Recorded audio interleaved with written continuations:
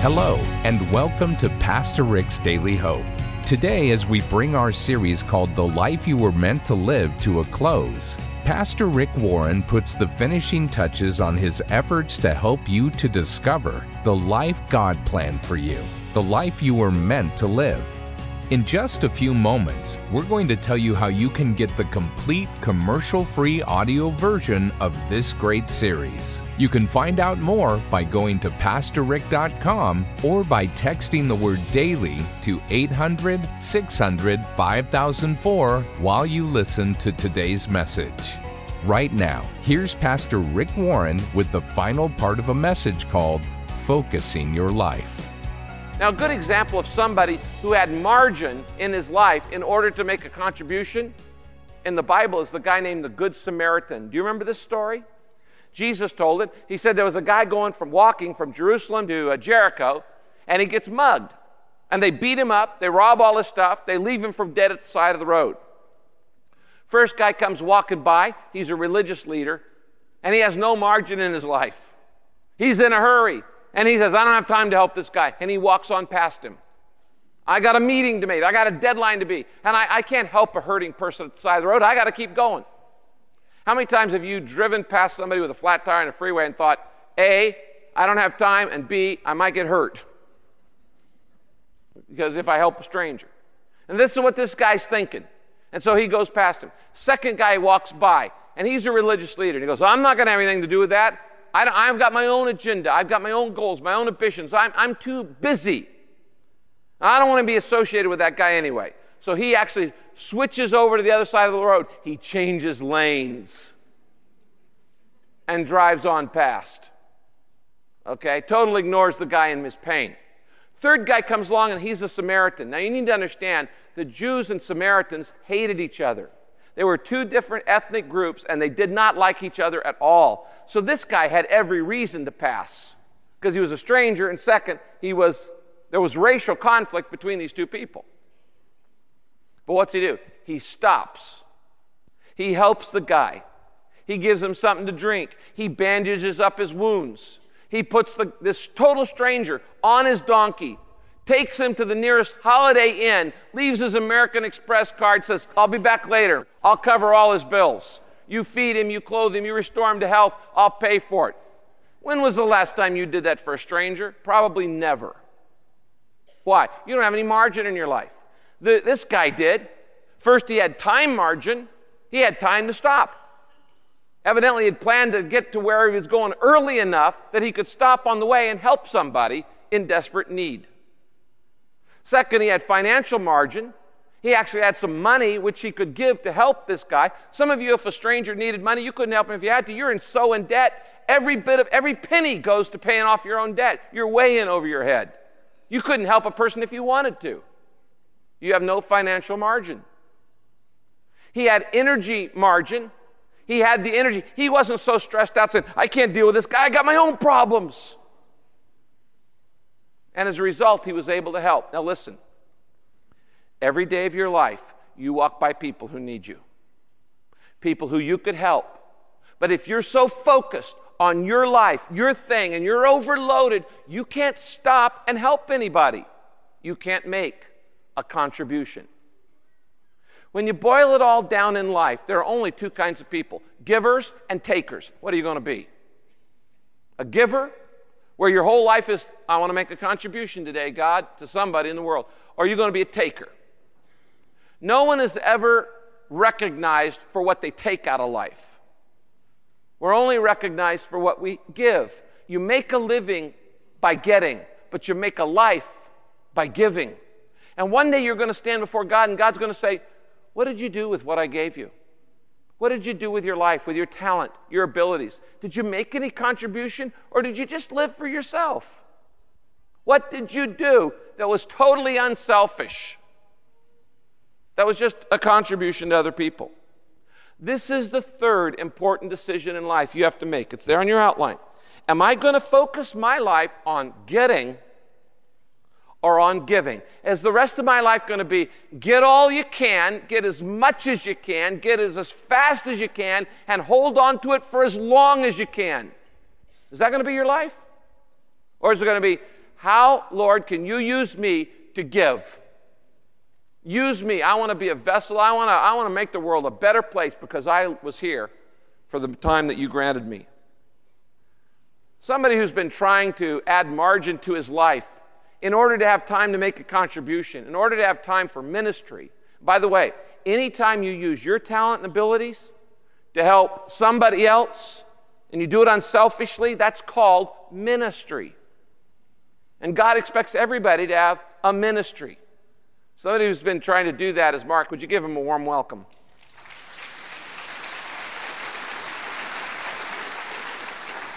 Good afternoon. I'm the business guy here to talk about margin. You might expect me to start talking about strategic plans and time management and all of that, but I'm not. Actually, the focus is going to be on how I was able to, through God, create margin in my life by developing a relationship with Christ. But there's a long story to it, so if you rewind my life, you'll see that the pathway was a windy one. I became a Christian in 1977 when I was playing football in college, and it felt great. I can still remember that day like it was yesterday. It was a wonderful feeling, but that was it. It ended. There was nothing after that. No prayer, no church, no Bible, no nothing. I roared out of college, resolute to be a success, and I attacked my business career just like I had attacked the athletics. Back to school, this degree, that degree, and up the corporate ladder at age 33, became president and CEO of a $250 million company, a job I still have today. I hope tomorrow. Welcome to the world of stress. I could already picture that mansion on the hill, and I was motoring through my career fast. But as the success mounted, the margin shrank. In fact, it went away completely. It was gone. I had more success than I ever dreamed of, but I couldn't relax. I couldn't savor any moment. People would talk about going to the zoo or watching a parade, and I think they were crazy. I just didn't understand it. Any margin that I created was for me, not for anybody else, not for God, for me. It's like the dog chasing the car. You know, have you ever thought what he's going to do if he catches it? I guess it's the chase that's important.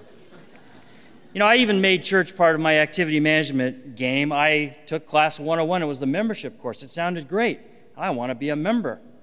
I had no idea they were going to talk about the Bible.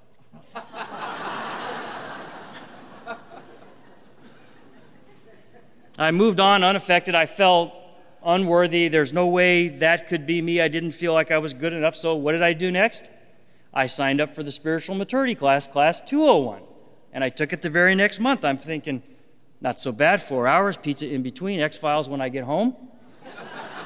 It's not so bad. And at the end of this conveyor belt, Tom would be at the door and he'd say, bingo, spiritually mature. I'm thinking, great, nothing else is working, let's try this. And so I'm sitting in the back of the class, and the very first subject is getting a grasp on your Bible. And I'm thinking, I don't have a Bible. I can't grasp anything. They started to talk about tithing, and I had arrhythmia. Just kidding. So what happened? Well, that day, Pastor Tom, using God, changed my life, and I could see that you couldn't be instantly mature, that it was a lifelong process of making that commitment, taking that step, beginning to begin that walk with Him. And so what emerged over time is an interesting question, really, for me. It was a question that became part of me, resonating throughout every part of my body, and that was, do I believe? Not just believe, but truly believe that God can do in me what I can't do on my own. And do I believe it enough to put it ahead of everything else? Yes or no? So I said yes. God brought me along that pathway. I now co-teach that spiritual maturity class, and I get a kick out of it because I teach the part of it, how to get a grasp on your Bible, and I can still remember what I was feeling back there in the back of the room. And so now I look at the margin that's been created by that choice to come across, and I can see that it's not margin for me to rest or relax or have a good time. It's margin that God can speak to me and say, this is what I would have you do. This is where I would have you go. This is what your purpose in life is all about. And that was how God let me cut back in what the world valued and put an emphasis on and leverage what he valued. Now, I don't want to paint an unrealistic picture of this. If my neighbors are out there, you know we yell at sometimes. Well, maybe a lot, but it's at night. And we fight on the way to church. Sorry, Rick, but we do. So there isn't any perfection anywhere. It's not a Superman story, none of that. But despite all those flaws, my wife of 23 years, Cindy, and our 2 kids, we have Christ in our heart. We have Christ in our home. We have Christ today and for our future and for our eternity. And that is where the margin came from, that commitment. And so for me, I look at that and I say, this is important. This is the breathing zone. This is what life is all about, so that I can be ready. Ready for what? Well, I could pick lots of stories, but just a few that are recent and fresh come to mind. The other day, someone walked into my office, one of my co-workers, been working with us for a while, and I could tell there was a problem. She had tremors when she walked in. She said, "My son has leukemia." And so over the last couple of months, that has created this opportunity, as inadequate as I may feel, to be there for that family. Another example, another employee of 8-9 years now, dear friend, was just sent away to prison for 10 years for an auto accident, no drugs, no alcohol, recklessness. And the day that he was sentenced, his entire family was in the courtroom and most of our staff, including me.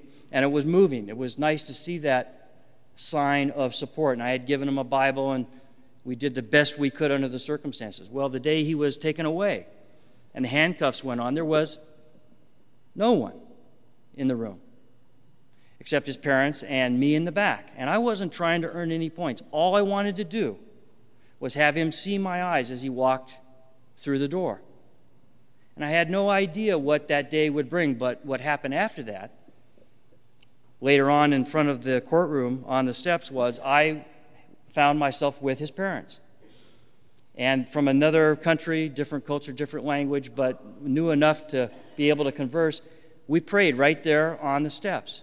I had tears coming down my face and onto my tie before I went back to work, and I'm thinking, this is what margin is all about. And the last story, my nephew Ryan, 22 years old, had been drinking for 3 or 4 days in college and tried to jump from one roof to another and didn't make it.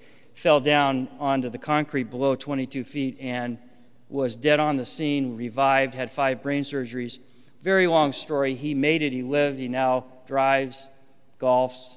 Not that good, but that's just a little joke. The magnificence of that experience was in how God used me, even me, as inadequate as I may have felt at the time, to be there to minister to the fraternity members and the girlfriends and the people that were involved, and then all the other families that came through that trauma center. Every day, another chopper came down. Every day a death, every day a new family, every day a new opportunity to share these rumpled up prayers out of my pocket. And then a daily email over the next 3 months to those people. That is what margin was all about for me. And so creating this margin, building the big house, and then selling the big house was about being ready, nothing else. Being ready. There's nothing wrong with big houses, nothing wrong at all with that. It's just, this is how God got me to the spot where I was ready. And I think it's great because before God brought me across that line of commitment, I had seen the sun, but I had never seen it shine. I had met thousands of people in my role of influence speaking around the world, but had never truly touched even one. And I had set a heart-thumping pace as a CEO, but never felt God's presence softly, gently nuzzled in my own heart. That's my story on margin. Thank you very much.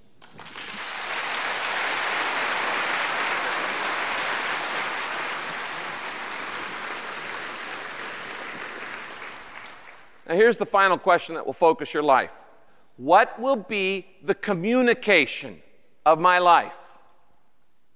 The communication. First you ask what's going to be the center of my life, then what's going to be the character of my life, then what's going to be the contribution of my life, and the fourth one is what's going to be the communication of my life. What does God want to say to the world through me? Did you know that? God wants to do that?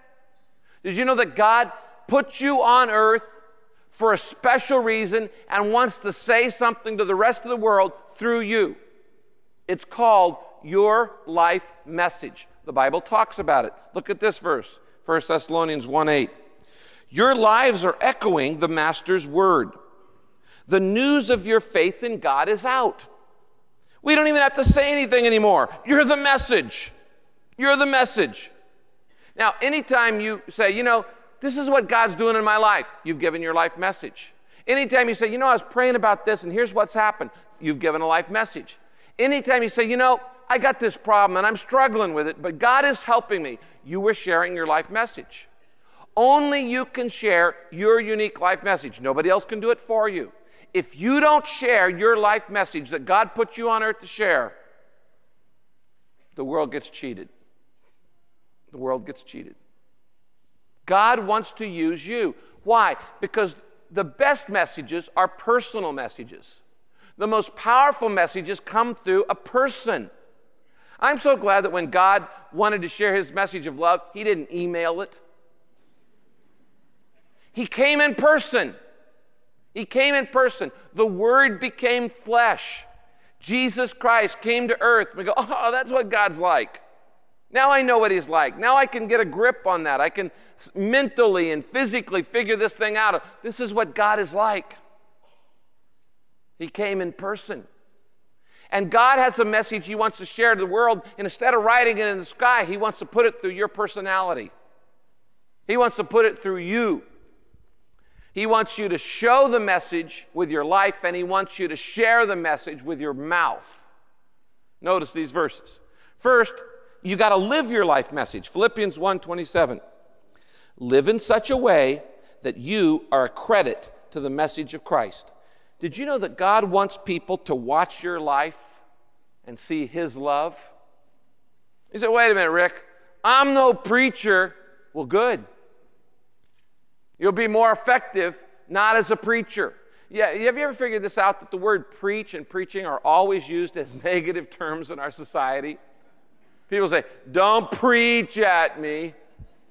Don't give me a sermon. Oh, come on, Mom, I don't need a sermon. Okay? So, really, God doesn't want you to be a preacher. God wants you to be a satisfied customer. This is what God did in my life. This is what God's doing in my life right now. Here's the problem I'm facing right now, and here's how God's helping me with this one. Now, you tell me, to a skeptic, who has more credibility, the salesman or the satisfied customer? No doubt. You actually have more credibility with many, many people than I will ever have. Why? Because I'm the hired holy man. Okay? I'm paid to be good. You're good for nothing. Okay? All right? I mean, when I talk about the guy, well, of course Rick's going to talk about God. He's a pastor. But what about you? When you just say, this is what God's doing in my life, you are sharing your life message, and that is more powerful, far more powerful. This is why we have a testimony in this church almost every week. It's this constant parade of satisfied customers. Another life changed, another life changed, another life changed. And it's, whoa, you get the idea pretty soon. People's lives get changed in this place, radically, for the better. So you've got to live the life. Live in a way that you're a credit to the message of Christ. Then not only that, you got to tell. You got to tell people why you're different. Notice the next verse. Life is worth nothing unless I use it for doing the work assigned me by the Lord Jesus. The work of telling others the good news about God's mighty kindness and love. You have to tell people why you're different. Now first, do people notice any difference in your life? Or do they just see that you've got a couple extra meetings a week to go to? God wants them to see the love of Christ in you. But then you've got to tell them why you're different. Because they may just think you're a vegetarian or something. Well, you're a nice person. To say, well, I don't ever tell anybody about my faith. I just kind of try to live it in front of them. That's saying, I am such a godly person. People look at my life and automatically fall down and worship God. I don't think so. Now, you don't have to be perfect to have a life message. You just have to be honest. You got to be real. You got to be authentic. You got to say, I don't have it all together. Just like Mark was saying, I don't have it all together. But here's what God is doing in my life. Here's the difference Jesus Christ has made. God wants you to share it. And there are people God has put in your life that if you don't share it, they're not going to hear it. You're the one. What will be the communication of my life? Show it and share it. Edgar Guest wrote this poem. I'd rather see a sermon than hear one any day. I'd rather one would walk with me than merely tell the way. The eye's a better pupil and more willing than the ear. Fine counsel is confusing, but an example is always clear. I can soon learn how to do it if you let me see it done. I can catch your hands in action, but your tongue too fast may run. And the lecture you deliver may be very wise and true, but I'd rather get my lesson by observing what you do. For I may misunderstand you in the high advice you give, but there's no misunderstanding how you act and how you live. You know the problem? We're often more concerned with what people think about us than we are concerned about getting them into heaven. So here's the fourth question there on your outline. Will I use my life to promote myself or to share Christ? What's it going to be? Call the shot. Make the decision. Circle the one. Am I going to promote myself or am I going to share Christ? It's kind of hard to do both at the same time. Now, these are life's four most important questions. What's going to be the center of my life? The character of my life? The contribution of my life? And the communication, the life message of my life. And you know what? God is watching you to see how you're going to answer. Let's bow our heads. The purpose of margin is not so you can live a life of selfishness, but so you can live a life of significance. It's about making time for what matters most. And there are probably some things you need to add into your life. Do you have any ministry? Do you have any time with the Lord? What is at the center of your life right now? Why not Jesus Christ? Father, we spend so much of our lives living without focus. We bounce around from one activity and job to another. We waste time and energy on things that really don't matter. And because we lack focus, we get overloaded with less important issues. So we need your help today. Why don't you pray? Say, Father, I don't want to foolishly waste my life. I don't want to get to the end and look back with regrets. And I don't want to overload my life with things just because other people are doing them. From this day forward, I want to center my life around you, Jesus. I want to be God-centered, not self-centered. I want you to guide me in setting priorities. And I want to get serious about growing spiritually. I want to choose character over comfort because I know that's what's going to last for eternity. Help me to do the right things, not the easy things. And Father, I want my life to make a difference. Please show me how you have uniquely shaped me to make a contribution. And help me not to compare myself. I want to be a giver, not a taker. Help me to have margin for ministry. And please use my life to communicate your love to those around me. Show me some ways that I can share the love of Jesus instead of just promoting myself. In your name I pray. Amen.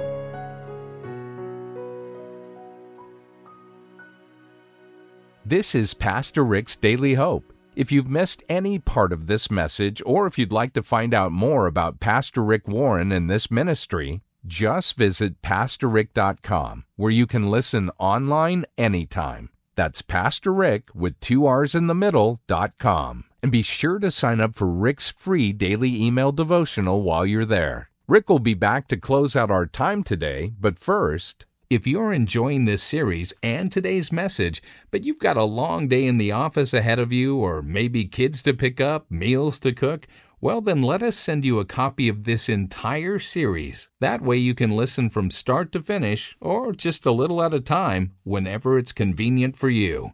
And you can always go back and listen as often as you want. Today, when you support Pastor Rick's Daily Hope with a financial gift, we'll give you the choice of either a CD box set or high-quality downloadable MP3s.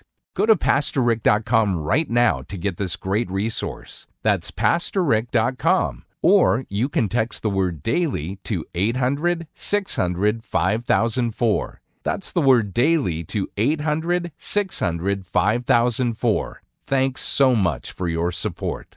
Here's Pastor Rick with a letter from one of our listeners. I love to end our broadcast by reading letters from people like you. Here's one from Melissa, who lives in Colombia. Pastor Rick, I just want to say thanks to you and thanks to God for helping me understand the Bible and for helping bring so many souls to Jesus Christ. I've been blessed because you put your messages online for free. And because of that free ministry, I have access to the truth. I cannot thank you enough. She says, I want to help.